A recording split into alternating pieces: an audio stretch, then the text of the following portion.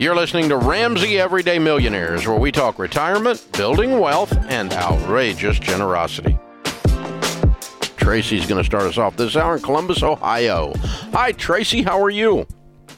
Hi. This is such a happy moment. I can't believe I get to talk with you today. Thank you so much. Well, I'm honored. I can't believe I get to talk to you. How can I help? Okay. I don't know if you want. I have everything written down. So I just retired from teaching after 36 years in July. Wow. And then, what I realized was I made a giant financial mistake, but I got everything. I've got my good stuff down too. I really didn't do much in the way. I didn't know how to invest. So Can I tell you what I did do, and then you could tell me what I should be doing next? Okay. Sure. Well, I've been out of debt most of my life, so that part's good. I have $189,000 in moderate stocks. It's in a thing called Voya. I have 2 cabins and 13 acres. It's all one complex. It's worth at least $400,000. I have a condo in South Carolina. I paid $90,000 for it, so it might be worth $100,000 right now. I got that right before the pandemic hit. It's very modest. My income right now is $41,000 a year.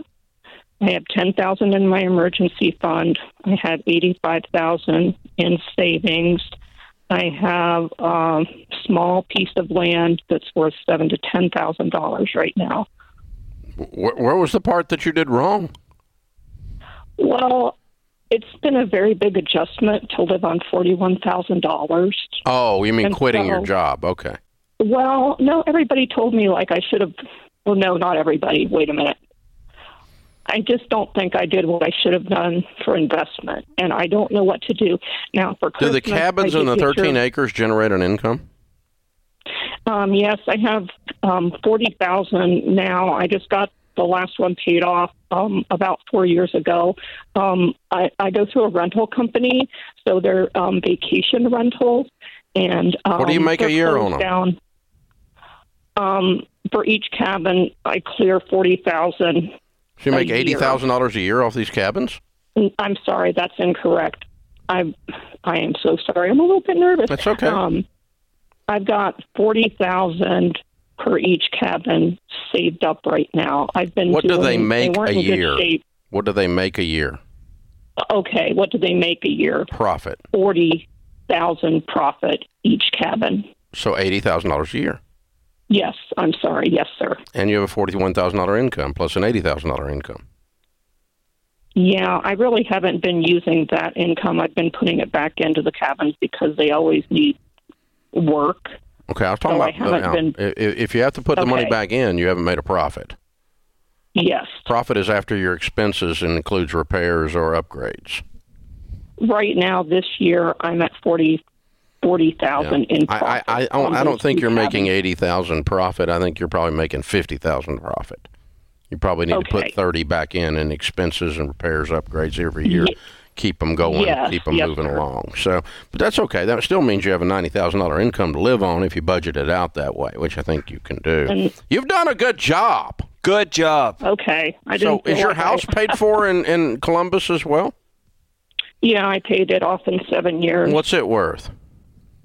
I would say it's probably worth $125 to $150. It's a condominium. You're getting real close to being a millionaire if you're not. I'm trying, and I've got for my Christmas present from one of my friends. They bought me the Baby Steps Millionaire, which I'm about to get. Awesome. That's very cool. On your pre-shipment. Well, thank you. Yeah. Okay, so I think the only thing you need to do is probably a little bit of polish, a little bit of tune-up. Okay. This feels disjointed in your mind. These things are kind of just a patchwork of things rather than it's like everybody's playing their own instrument and you aren't leading the orchestra. Exactly. That's the way it feels when you presented it to me. And so I think you need to kind of get these ducks to line up and waddle together, get them or fly together, or whatever metaphor we want to destroy here. But and let's try to get this thing let's dial these cabins in and get them to making money, or stop it and sell them one. Let's look at these stocks and go, can we move that $200,000 or so, or maybe more, into some good mutual funds with a SmartVestor Pro that can create some income. That'll create some income as well.